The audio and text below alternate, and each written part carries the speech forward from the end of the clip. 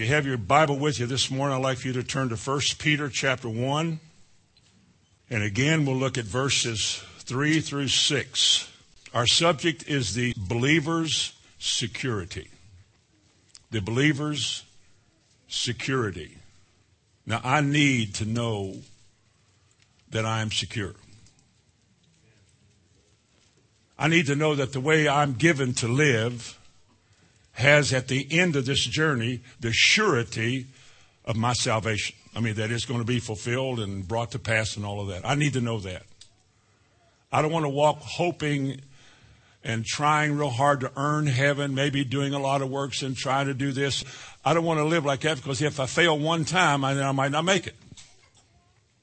I want to know that I am connected to an eternal source that will never fade away. Now, here's what he says, verse 3. Blessed be the God and Father of our Lord Jesus Christ, which, according to his abundant mercy, hath begotten or regenerated us again unto a lively, living hope by the resurrection of Jesus Christ from the dead. That's what it means. This is what it tells us. To an inheritance incorruptible and undefiled, and that fadeth not away, reserved in heaven for you, who are kept by the power of God through faith unto salvation, ready to be revealed in the last days. There is a secure safety system, a SSS, for all believers. Not for church members, not for well-meaning well-wishers, but for believers. However God defines believer, that's who this is for. Everybody would like to call themselves one, and most everybody that attends church would say they are. Because with their mind, they mentally assent to the fact that there is a God and there was this, and I believe all of that. They don't really believe it like they'll live like it's true, but they believe it because that's all they've ever known.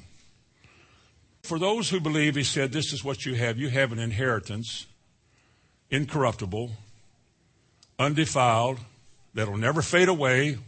You'll never lose it. That is reserved in heaven for you, particularly you who are kept by the power of God through faith unto salvation. I don't know that it can get any better than that. I don't know that God could put words together better than that to give you what you need to know about your salvation. Security. Security. Somebody said, well, isn't that a Baptist sermon, the security of the believer? I don't think it belongs to Baptists any more than it belongs to Christians. They probably spoke about it more, but you see, my great-great-great-grandfather was a Baptist minister. I'm so glad to know that. Praise God. I want to know, again, I want you to know, I want all of us to know, in the midst of all of our difficulties and struggles walking through this life and the failures and the weaknesses and the flaws and the bad days and that type of God, there is a message that says you are secure. That God assigned himself to keep you. He that started a good work is going to finish it. You know that. And he said that. And he said in John chapter 10, verse 28 and 29, he said, no man shall pluck you out of my hand. And the next verse he said, no man shall pluck you out of the Father's hand. He who called you is also the one who will keep you, secure you, and he will see to it that means are provided to guide you, to change you, to refine you, and prepare you for heaven. So that when you get there, you're not shocked. I think you'll be blessed, totally blessed. I've never been there either, but I think it's going to be wonderful. Now, in the process of securing you, God who keeps you, there are three things the Bible brings forth that God uses to keep you, which not only challenge you to be kept, but these three things work in concert with each other. These three words are three things, three ingredients. Each of us have the responsibility, if we're believers, to make application of these three things. They work together. You can't do without them. In other words, they're essential. One is the Word of God. We talked about that the last couple of weeks. The Word of God. I'd call it the pure Word. The Word with nothing added to it. The Word without man's additions and footnotes. There are no annotations to what God said. The Word is the Word. And it's a challenge, and it's always controversial. The word is so controversial that today we have on, as they say, on every corner of the city, there's a church. They're all different. They all use the same Bible. They all talk about the same Jesus. They all talk about heaven. And yet they're so different because of how they read and desire to understand what the Bible says. Many of them are man-made, and they'll never change. That's why you get Lutheran and Wesleyan and whatever other names you get, that people that are named after men. They are the fabrications or the coming together of what a man thought God wanted from his people, and people were so taken by that man's words that they named a church after him. I remember years ago somebody told a Baptist brother, he said, the Baptist named a church obviously after John the Baptist. He got his head cut off and y'all been without a head ever since. And I forget what the answer was, but it was pretty clever too. But anyway, we're not here to honor a man, the legacy of any man except one. His name is Jesus. And he didn't labor over what we call our assembly, because in every city there should be an assembly, an ecclesia. The word of church is okay, it's a building, but assembly is what we are, of like-minded believers, been brought together by the Holy Spirit to worship and to pray and to learn, to grow, to share. This is what we're doing. This is what we want to do. But the thing that we have to go by, the only guide we have is the Bible. You take our Bible away from us, we have nothing. Nothing that declares what's right, nothing that declares what's wrong. We're left to the figments of our own imaginations. And every man, like in the book of Judges, it said every man did that which was right in his own sight. You're living in a day like that nobody likes for anybody to tell them what they must believe. Do you all know that God tells you what you must believe? That you don't have an option or a choice? I mean, this is the way, walk in. If you don't want to believe this, then you have no part of God. Isn't that something? He that saith, I know him, and keepeth not his commandments, is a liar. That sounds hard to a lot of people, but it's truth. It shouldn't be hard for us. If we say we know him, if we say we have connected ourselves by the new birth with Christ, that we've been made new creatures in Christ, that Christ lives in us, then obviously we want to walk this way. We learn about him. Jesus said, take my yoke upon you and learn of me. There's no other place to learn but the Scriptures. And if any man speak not according to this word, Isaiah 8:20 says he has no light. And if the light in you is darkness, Jesus said, how great is the darkness? People like darkness, though. Jesus said that in the first chapter of John. Men love darkness better than light. Even when Moses came off the mountain, they said, Moses, you talk to us, not him. Because they would rather hear what we have to say than what God has to say. Because man by nature will water it down to make himself more presentable and likable to the people. But God says, speak the word. Paul told Timothy, speak the word only. In season or out of season. The only thing God will ever use to make us free is the word. And if it's minced, if it's laced with man's words and man's tales, it won't make us free. It takes courage for you to not only believe the word and live the word, but it takes courage for you to testify to it, because it labels you as some kind of freak of nature or some kind of religious right-wing Republican or something. You're labeled because you believe the Bible. In the call-in shows or in a public conversation, when you bring up the Bible, well, the Scripture says that just ruins the conversation. Everybody's uncomfortable with it. Even church people. People that go to the church, have been in church their whole life. I remember talking to my brother once, trying to talk to him years ago. Brother, the Bible says, he said, I'm glad you believe like that, and I'm glad that's the way you see it and all that. But he said, I don't know if I see it like that or not. Now, if I'd have said, well, how do you see it? I don't know that he would know. Then when you get embarrassed because you don't know, then you get mad, and then we get into it. And, brothers don't mind doing that, but that's just the way it is with a lot of people.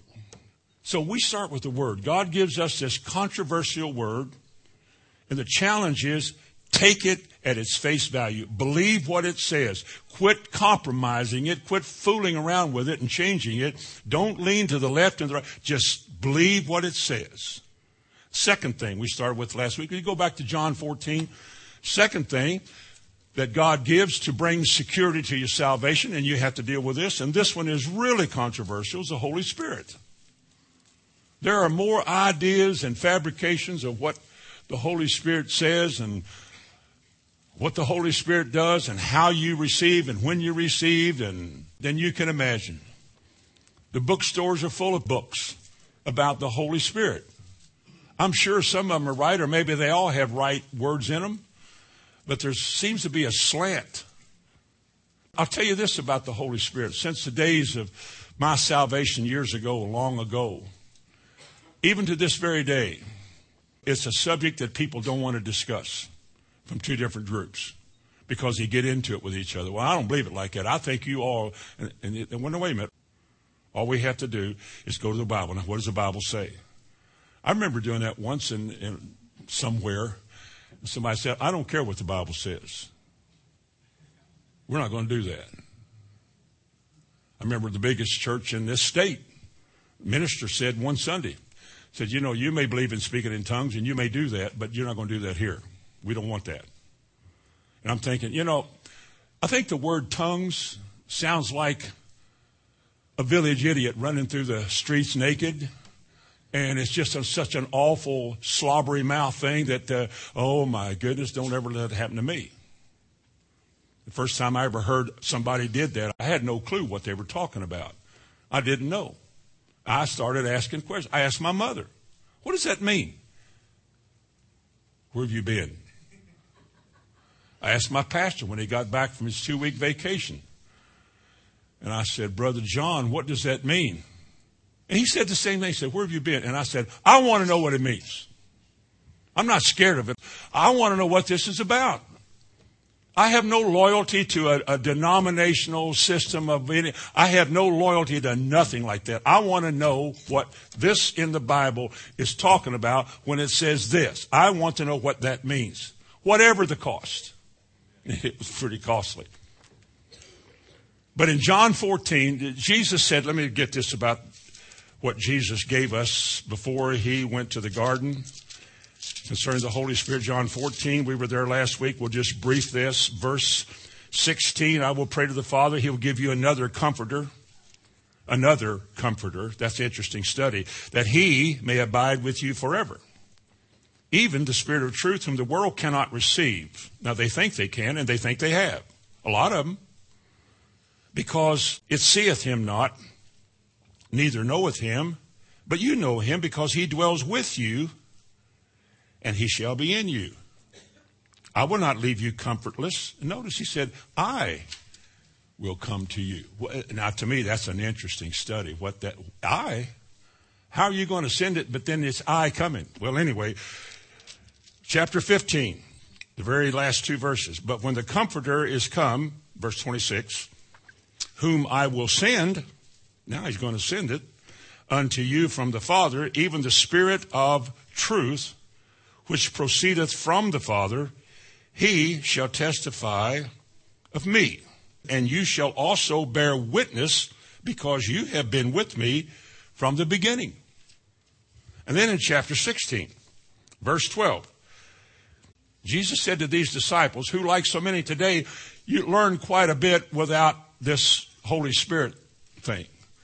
But Jesus said to his disciples, said, you know, I have more to say to you than what I've said. I've said quite a bit to you, but I got more to say. But it would do me no good to say it now, because what I'm going to tell you, you're going to need the Holy Spirit to show you what it is. Now, he said in verse 13, howbeit, when he, the Spirit of truth, is come, this is what he will do. He will guide you into all truth. He will not leave you sitting in a pew the rest of your life wondering what the Bible means.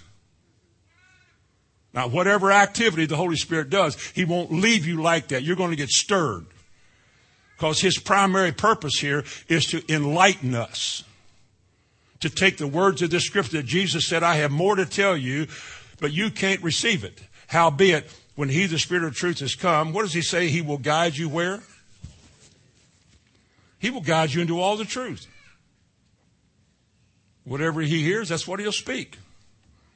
Is it possible for us to have or to eventually know, well, you'd have to have it too, all the truth? Well, there sure is a lack of it today in the world. There's a big lack of it, but the Bible tells us just what Jesus said. He said, howbeit when he comes, he will guide you. And let's face it, folks, there's obviously a lot of really wonderful, good people that aren't being guided into the truth. They're satisfied with what they got yesteryear and they haven't gone any further yet. But that's not going to work with the Holy Spirit. Just like he that started a good work and you're going to finish it, he's going to finish it like this. He's not going to leave you alone. Well, you boys are going to get stirred up the rest of your lives. You're going to do something you shouldn't have done. Ow. Because whom he loves, he chastens. He's not going to leave you alone. You're not going to wander aimlessly through this world when you have received the Spirit. It won't happen like that. You're destined for heaven. God has a place he's bringing you to. And when you get there, he will be able to say to you, well done, thou good and faithful servant. Enter into the joys of your Lord. Because it is God who works in you to bring you to that place. He not only said, I will send the Holy Spirit, he said, I will come to you. There's going to be divinity lodged in your heart. The Godhead dwells bodily in Christ. Christ dwells in your heart by faith. You have inside of you, as Peter wrote, this divine nature that you can partake of in order to escape all the corruption that's in the world. 2 Peter 1. What a wonderful thought that God would love us so much that he would never leave us alone. And yet I grew up in a church. A lot of nice, refining. I mean, they were as good as any of us. But they just never had any deep, sincere interest in God. They never had that, as a deer panteth after the water brooks, so my soul longeth after thee. They never had that. Church was just the socially right thing that people like them would do. And I went, and that's what I did. There was never that drawing forth and putting in you this desire to search for more and to search and find out what something meant. And then when you find out what it meant, it was like a light came on and you begin to let your light shine, and people didn't like it because they love darkness better than light. But it's a part of the plan. It's a part of the plan of how God secures you. He not only makes you different, but he will see to it that you pay a price to do that. All who live godly in Christ Jesus shall suffer persecution. The Apostle Paul, when he fell off of that horse going to Damascus, I don't like horses either, but when he fell off of that horse and he was blinded, and God told Ananias to go to Paul and pray for him to receive his sight and so forth. And he said, he's a bad man, Lord. And he said, he's a chosen vessel. The people that God chooses. He's a chosen vessel. And I will show him what great things he will suffer for my name's sake. It's going to cost him eventually his life. But there's people like that I can use because I'm going to do a work in them that they'll never give up. They'll never quit because I'll send my Spirit and they're going to get a grip on them, and they will, no man not ever pluck them out of my hand. They will never get away from me.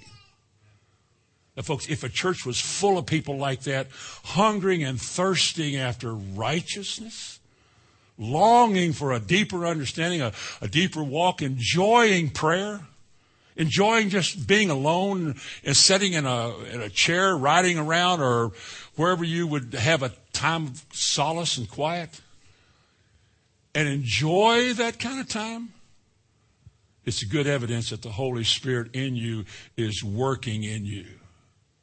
He bought you with a price. You're his. You're his purchased possession. Remember this verse in Ephesians 1, verse 17, about the work of the Holy Spirit, especially as it retains your salvation. It said, God will give us the spirit of wisdom and revelation. Now we quote this every week. The spirit of wisdom and revelation in what? In the knowledge of Him. The eyes of our hearts being enlightened. The eyes of our understanding, the King James says it can also be your heart. The eyes of your heart. The man on the inside has eyes to see. He's not blind. I can see, I have eyes to see, but if I don't see on the inside, I'm blind.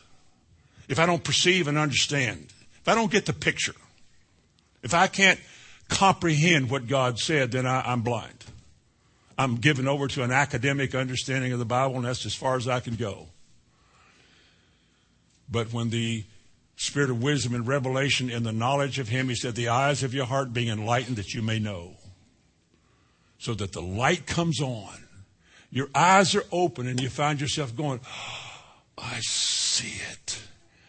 And then the smile comes because there's a new elevated walk you're in now. You're going from glory to glory and you're just hitting one of those new plateaus. And your walk is enhanced and God is bigger than He was. And everything just begins to shine.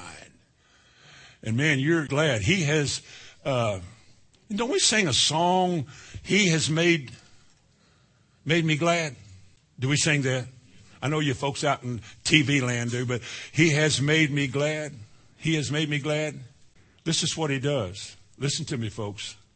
God's people who have received the Spirit as He spoke about it there are not, can I use the word lethargic, just dull, indifferent, lazy, satisfied with what you got people. They're not like that. They may be in the midst of people like that, or a few are like that, but they're not like that. There is some kind of an excitement, that joy that comes with the Holy Spirit. I'm not talking about the babble. I'm not talking about the life that issues forth. Drawing near and close to God and beginning to recognize promptings from the Lord so that you know to move this way, move that way, or to put a hand to your mouth and be quiet. Man, I'm working on negativity. I slap my face all the time. I got on myself again this week after telling you about it last week about cars and people that can't drive. Man, one of them sat at the light and almost let it turn red again, and I was floating in the air, buddy. But they finally got out of there, and I told myself, you are pitiful. Talking to me, your pastor, I said, you are pitiful. Of course, you knew that, but I mean, you are pitiful. Isn't it good, though, to deal with yourself? But you wouldn't do that if you weren't prompted by the Spirit, listening to the Word, having that in your hard drive. I mean, you wouldn't even think about it. You just really, I don't know what it means. I don't know, I go to Sunday school class and go to church and then, what a difficult, dead life that would have to be. I was growing up like that, and that's what I was destined to. It's all my daddy ever knew. Came to the end of his life, and every hour he had spent in church had little or no value or importance or power at the end of his life. There was nothing he had ever gotten that could assist him, help him at the end of his life. What a waste of Sunday mornings. Something has got to happen to us. We cannot, by programs, make it happen. We have to lean on the Lord, look to things His way, let Him have His way, and then let the work that He does transform and change us into what He wants and not what we want, so that we pursue the things of God. I know that sounds like just a cliche, but it's true. Until what I'm after this morning is not just fellowship. That's good. I'm not here just to praise the Lord. That's good too. I'm not here just to do my thing, because it's more than that. I'm here to learn. I'm giving God an opportunity, just like you are right now, right this very minute. I'm availing myself to the opportunity that God can speak to me. We've shut down our whole life right now, all of our activities, cooking, raising kids, activities at home, roles we play. Everything right now is shut down. All of our being and whatever we are is concentrated right now on what you're hearing. I hope it is. This is a time in which, without any interference from the outside, God can talk to us. And this is a time he often does. Or he'll sow a seed in here and you get out there, it'll start growing. You get to be challenged, you young folks. You get challenged by how you dress, what you do in your activities, how you talk, how you study, how you're quit or how you're lazy, or how you're not really trying. I mean, everything gets challenged if God has put his Spirit in you. Because that's not the way he wants us to be. Amen. But this activity of the Spirit, he said, when he comes, like this verse in 1 Corinthians 2, listen to this. But as it is written, eye hath not seen nor ear heard, neither have entered into the heart of man the things which God has prepared for those who love him. But God has revealed them unto us by his Spirit, for the Spirit searches all things, yea, even the deep things of God. You see, I can't do that. I can try to imagine that, but I cannot do that. Only God can do that, and he does it one specific way, by his Spirit. And what the Spirit stirs us up about is what we hear. The Word. He works in concert with the Word. A person without the Word, we call it wildfire. When they don't have the Word and people don't concentrate on the Word but just on emotions and feeling, wow! And they go through that and they're running and hollering and yelling and carrying on, but without much Bible, it's wildfire. And when you have a lot of Bible in, there's no emotion here. You put that hand down. Take a smile off your face. Then you got what we call a dead letter. Oh, we scholarly, intellectually advanced. But we have no life. But when the Spirit of God comes in, he puts that all in balance. He points you to the Word of God. Well, what am I going to do? And he'll say, what does the Word say? Well, how should I handle this? What does the Word say? Well, I don't know. Like that lady that came to a preacher friend of mine once, and she was all ready for a counseling session. It was a difficult time. I think it was a divorce or something. And she was all ready, spruced up, and ready to come in and talk to him. And well-heeled lady, I forget her name. I'll just call her Susie Q. He said, now, Susie Q, before we talk, I know what your problem is.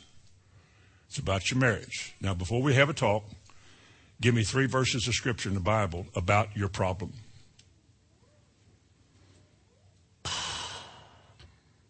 She put her Kleenex back in her pocket and went home. She didn't have any clue what the Bible said about her problem.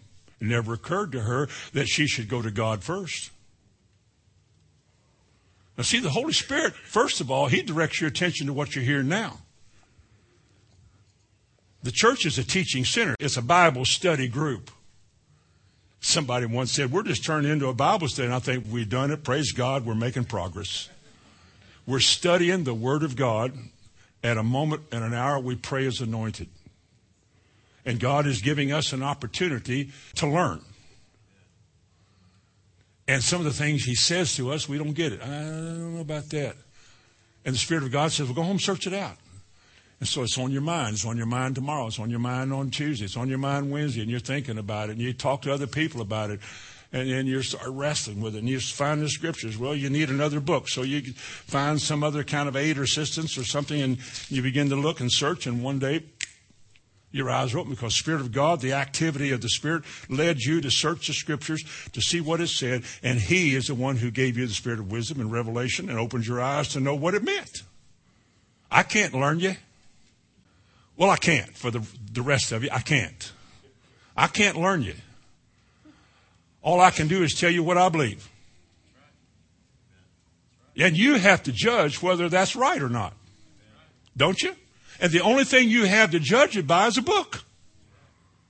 I believe what I'm saying is right, but you may see it better, and therefore you may need to come to me.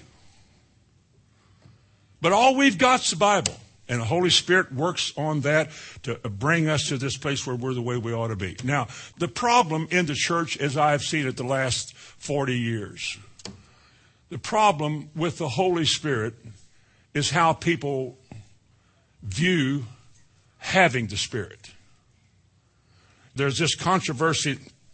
It says, well, I got the Holy Ghost or the Holy Spirit when I got saved. Somebody else said, well, in the Bible, it didn't work exactly like that.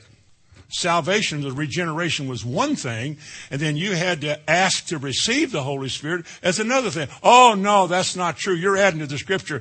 And boy, the battle rages. And when it came down to the matter of how to know, and some say, well, you speak in tongues. Oh, I rebuke that. We're not. No. Then this whole thing became a ball of controversy. And the devil's great at this. The devil is great at mixing things up to where without the word, we have only opinions. And our opinions are expressed like that. Well, that's not how I see it. Well, that's your version, but I don't see it that way. You think, well, Holy Spirit doesn't have 2 or 3 different ways. There's not a Baptist Holy Spirit and a Methodist Holy Spirit. It's one Holy Spirit. In 1960s, when that movement came in the mid-60s, it was a moment in this country. And when it came, it crossed all the denominational boundaries. God didn't view any Methodist or Baptist or Lutheran, didn't view one any different than the other, or you or me any different from him. God sees his people. Now, his people may try to complicate it, but God looks at his people. And he came, the Christian church of all places to pour out your Spirit. He poured his Spirit out in the church I was in. I'm talking about liberal. I'm talking about liberal with 2 capital L's at the front. Liberal church. Our preacher at the time, Brother Bartlett, I heard some of the other men saying because he was somewhat conservative, and some said, he preaches like a Baptist. I didn't know much about that either. But what they were saying was he's too literal. Listen, if it had not been for him preaching that way, I probably wouldn't have gotten saved. Because I remember that one morning he preached about hell. That's not exactly a comfortable subject. Nobody jumps up and down and takes off running over a subject of hell.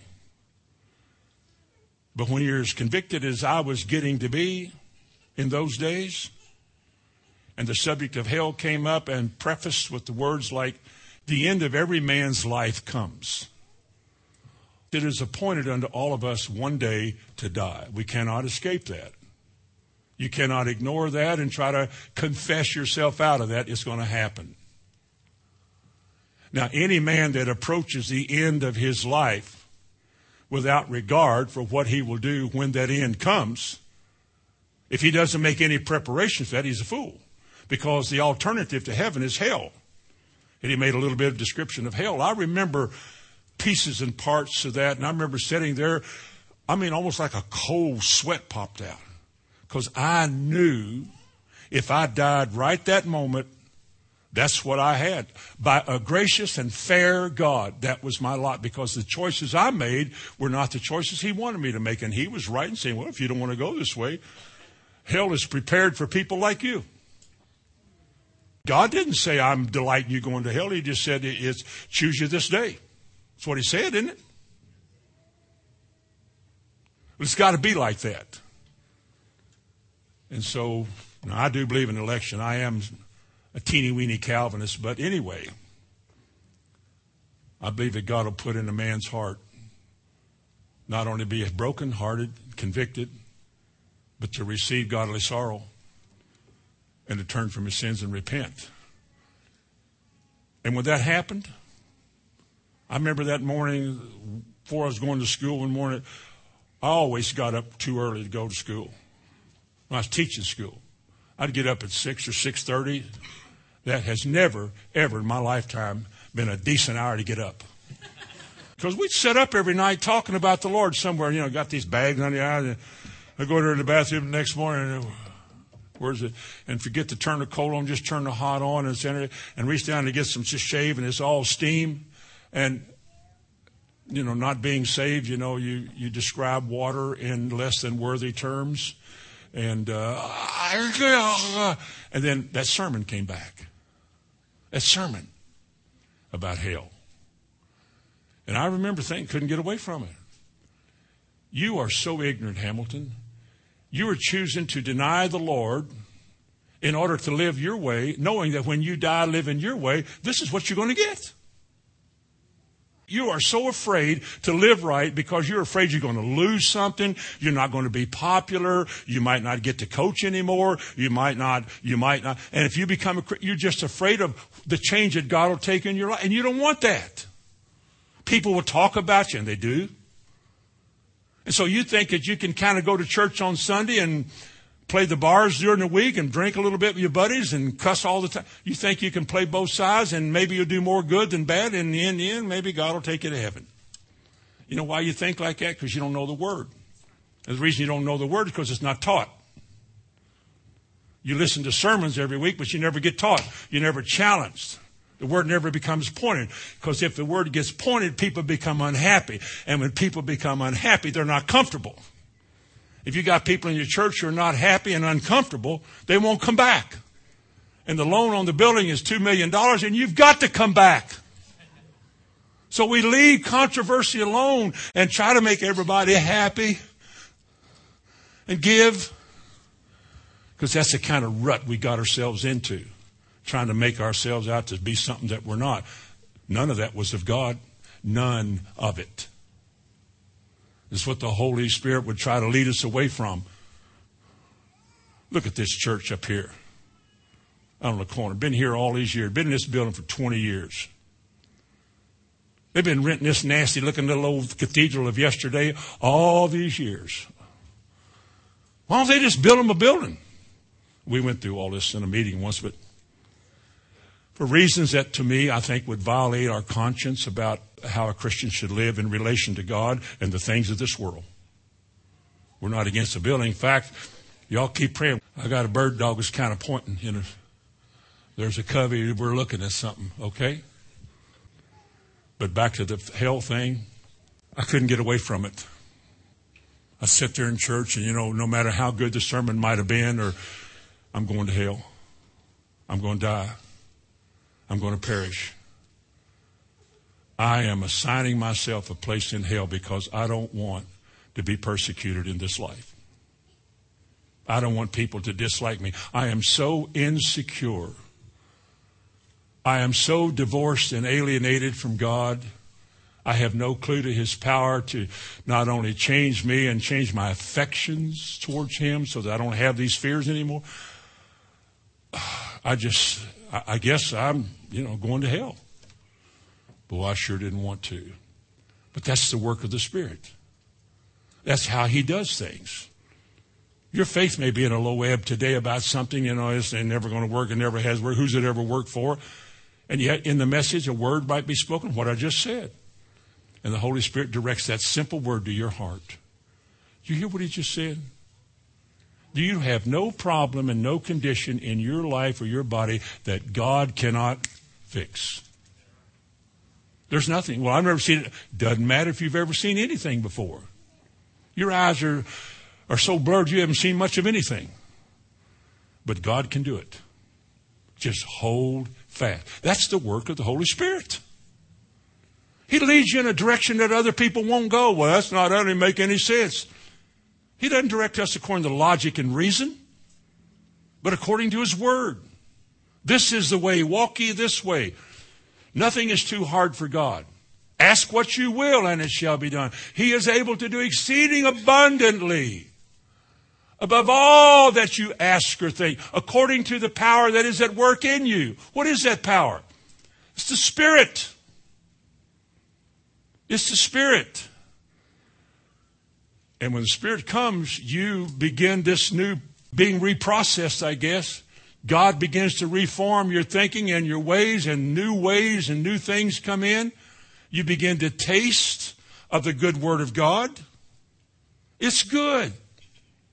And of the powers of the air, like in Hebrews talks about, you begin to partake of heavenly things. This is why your life becomes richer, because of the work of the Spirit. And yet, at the risk of being again controversial, I've been like that since I was coaching basketball, I guess. There are churches that are full of people that have never received the Holy Spirit. They've only been told you have it without even knowing it. And so that's not even an issue. They don't search to verify. They don't search to make sure. They don't check themselves out in the mirror of this word to see if my life experience lines up with what God said. They just don't have it. Let me give you 2 or 3 things. When did he come? When did the Holy Spirit actually come? I mean, didn't the Old Testament speak about several men in the book of Judges who were filled with the Spirit? Samson was filled with the Spirit and did something. Bezalel, the architect of all the instruments in the tabernacle, the Bible said he was filled with the Spirit. And yet, would you turn to John 7? And yet in John chapter 7, verse 38 and 39, on that great day of the feast, it starts out something like that, doesn't it? Jesus cried out and said, all you who are athirst, come unto me. Now the 39th verse, but, think of this in light of what I just said, but this spake he of the Spirit who was not yet given. Why? Because he was not yet glorified. Let me ask you a question. When was Jesus glorified? Up from the grave he arose like a mighty. He arose a victor from the vast domain, and he lives forever with his saints to reign. He arose. That was Easter song. I was in the choir. The words are good words. Up from the grave he arose. And the Bible said he went to the Father. He told Mary once, he said, don't touch me. Remember that at the tomb? Do not touch me. It's like on the priest on the great day of atonement. He was not to be defiled, but touched by anybody. He was cleansed, went through the ritual cleansing, was not to be touched until he had offered the sacrifice. And our high priest arose and he said, don't touch me. I have not yet ascended to my Father and your Father, to my God and your God. But when he came back, what did he say? Handle me. Look, this place, I'm he. Look here. And they could touch him. He had physical substance, but he could walk through a wall. He had physical substance, but he could disappear. Anyway, that's another wonderful study. But this business about John 39, he said the Holy Spirit was not yet given. Why? Because he was not yet glorified. Now turn to John 20. We didn't use this last week, but John chapter 20 and verse 22. Now when he was glorified, he did come back. He did not come back to masses of people. He didn't come back to all those people he spoke to. He came back to specifically his own whom the Father had given him. And in John chapter 20 and verse 21, Jesus said unto them, peace be unto you, as my Father has sent me, even so send I you. And when he had said this, he did what? Said he breathed on them. And what did he say? I hope you're thinking, people, because now we're studying. He said, receive ye the Holy Spirit. Now, you know what I think happened? Because the Holy Spirit had not yet fallen on anybody. It hadn't. The day of Pentecost was when it happened. So what's going on here? He comes back in the upper room in his glorified state. He appears as he always appeared, but he was different. And he came into his disciples and said, peace be unto you. And the Bible said, I don't know how he did it or how he arranged them, but he breathed on each one of them. However he did it. What's the significance of that? If that was not the outpouring or the outflow of the Holy Spirit on these disciples, because he tells them in Luke 24 and Acts 1, told these same men, you tarry in the city of Jerusalem until I send the promise of my Father upon you, which saith he, you heard of me. Now, I told myself I wasn't going to do any teaching on the Holy Spirit because we're after how the Spirit secures you, not the theological study of it. But just because I'm already here and it was planned. I believe the same thing happened to his disciples. You do what you want to with it. This is an opinion. I believe that what Jesus did to his disciples is the same thing that happened to Adam. Adam, When he was made and formed in the image of God, God breathed into him, and he became alive. Now, Adam, the first Adam, was a living being. The second Adam, how many of you know there's a second Adam? It's Christ. And Christ breathed unto them, and he said, literally in the Greek, receive breath holy. I think they were his then. Because right after that, the Bible says, then he opened their understanding. What an amazing time in life. He opened their understanding. Everything from this point on will forever change. For these men, they'll never be the same. And then after he breathed on them and said, receive the Spirit, then he said, like again in Luke 24, he said, now you who are my disciples, after this event, right after this, he said, now you go and tarry in the city of Jerusalem. You all go there until I send my promise of my Father upon you. Now, if we go to Acts 1, verse 4. And being assembled together with them, commanded them that they should not depart from Jerusalem, but wait for the promise of the Father, which, saith he, you've heard of me. For John truly baptized with water, but you shall be baptized with the Holy Ghost not many days now. Now, there's two different things happen here. I hope you can understand that. Because they're not the same thing. And we have to make a distinction. It's for us to learn what the difference between these two experiences were. One, he breathed on them divine breath. And then secondly, he says, now, you stay here. Stay here in Jerusalem until I send. I'm going up there. You're going to watch me go up. Remember that? And when I'm up there, I'm going to send the promise of my Father upon you. Verse 8, but you shall receive power after the Holy Ghost is come upon you. Let me tell you something. Regeneration makes you a child of God. Gives you the authority. Being born again gives you the authority to be God's child.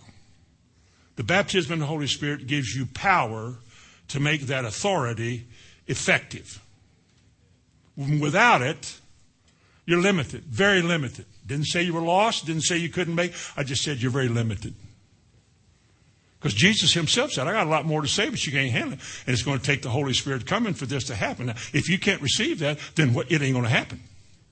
You're going to be just a shallow individual the rest of your life. A nice person, but you're never going to grow.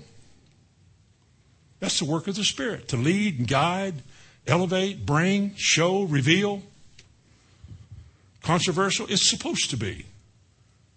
Not everybody's going to cooperate here. Not everybody wants this. And again, he said in verse 4, he said, when the Holy Ghost comes upon you, when he comes, you're not going to sit in a deadpan seat the rest of your life. You're going to receive dynamite, dunamis.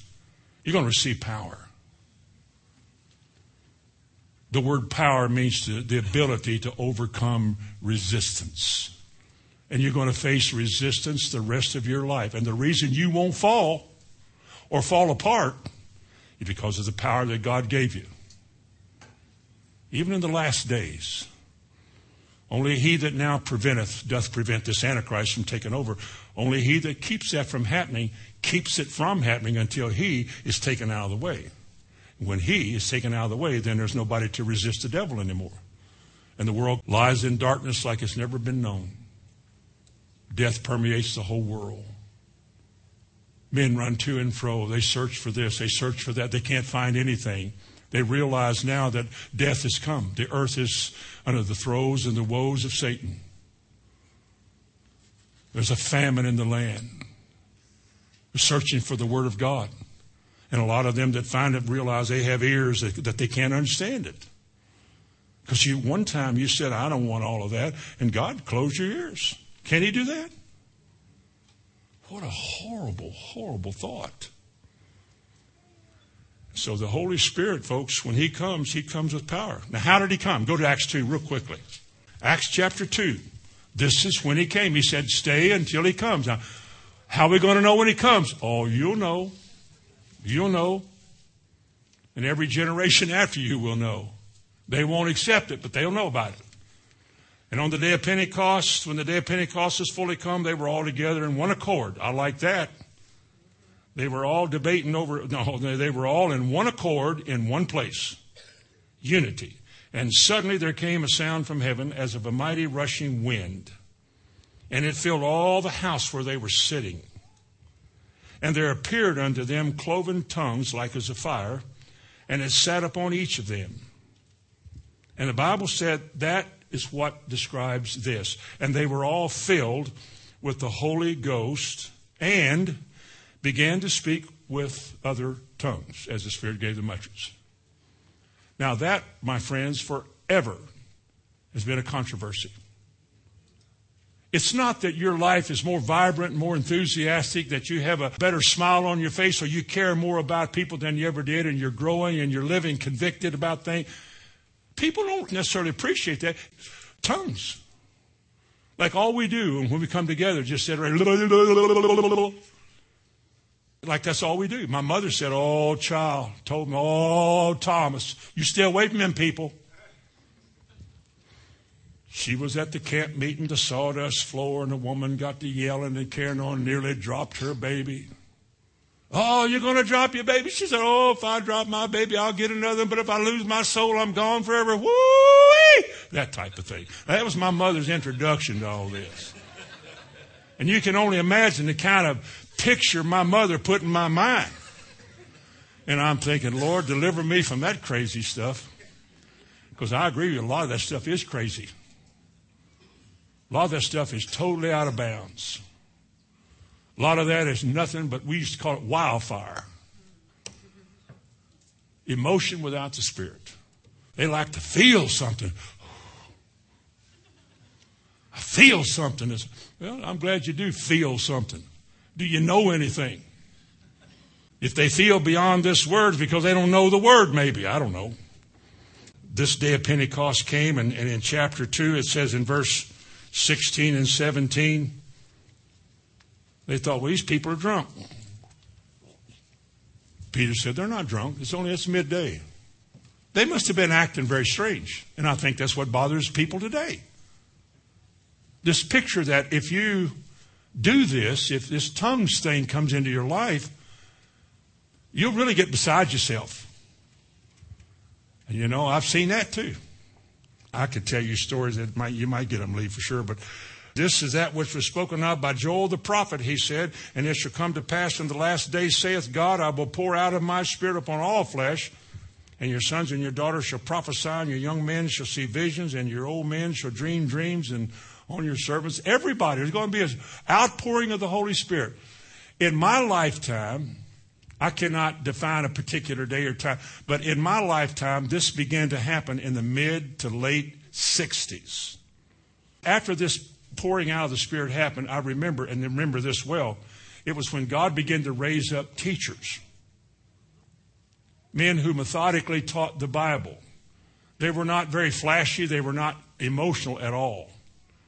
You know, in the middle part of last century, after Azusa Street outpouring in the 1904, and then all these healing campaigns, remember all the great tent meetings and the Oral Roberts and the Ritchie and Kuhlman even later on and many others. I mean, people were being healed in this country by the multitudes. Crutches hanging on the wall, wheelchairs were gone, and then people were getting to see again, and people were thronging to churches. And then there came the 60s. And God began to say, now that I've got your attention, I want to teach you what the Word says. And some of those people got it. They realized that the truth that I need is the truth I'm hearing. And they followed. They bought books and tapes and pencils and paper and took notes and studied and formed little Bible studies. And these meetings kept on from the mid-60s to probably 1980, 81, in there, 82. And then people got tired of learning. A few mistakes were made and people left off of that. But one thing prominent, folks, in all of this, in those days, one thing that was prominent was that when God poured out His Spirit, they spoke in tongues.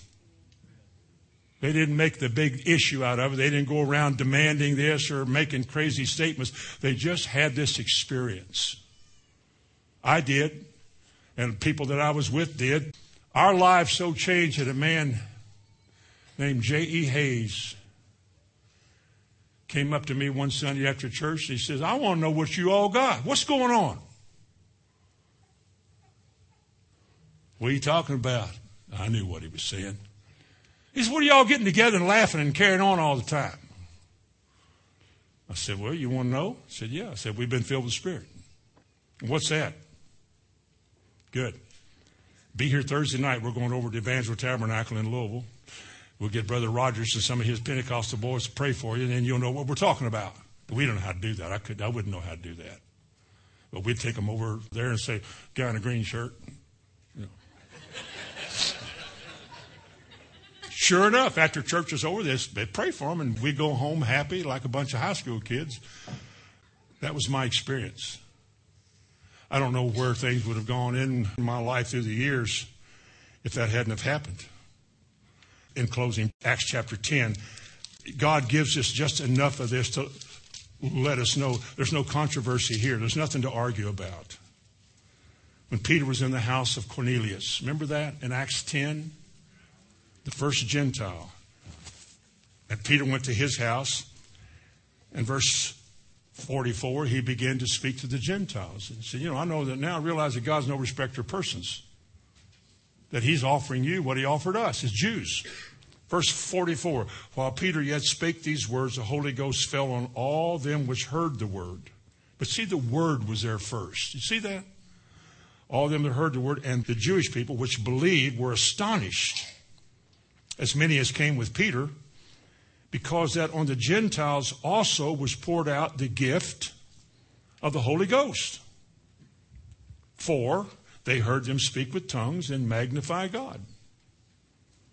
It was not a big deal. It was not a controversial, it was nothing like that. It just the way it was.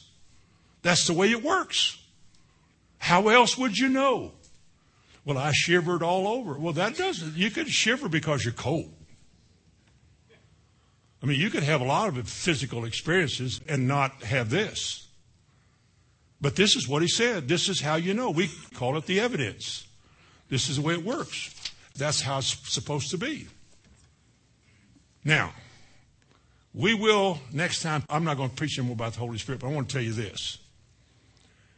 Concerning your security, what the Holy Spirit does, several things the Bible mentions that he does specifically that make you secure.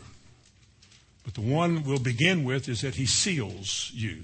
And this whole experience is how you can know that you've been sealed by God and reserved until his coming. Amen. Bow your head with me.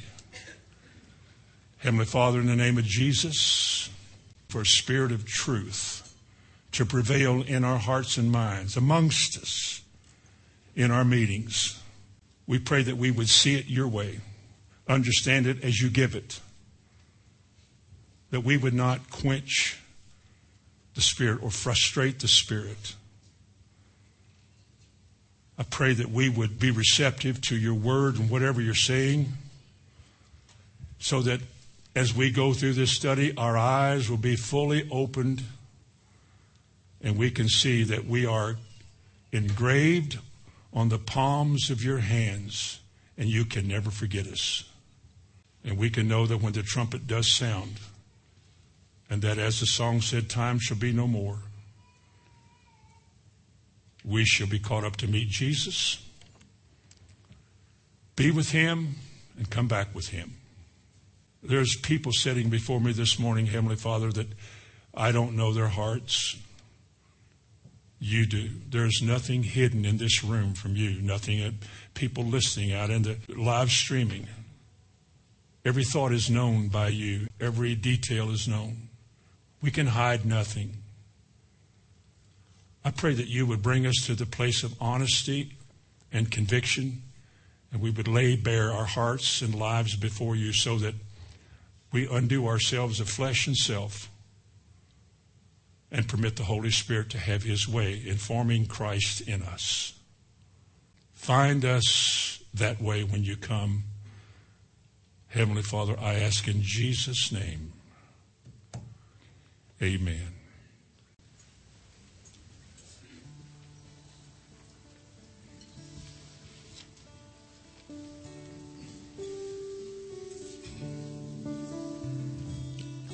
Teach me thy ways, O Lord, that I may walk in thy truth. Unite my heart to fear thy name. I will praise thee, Lord, my God, with all my heart. And I will glorify thy name forever, forever.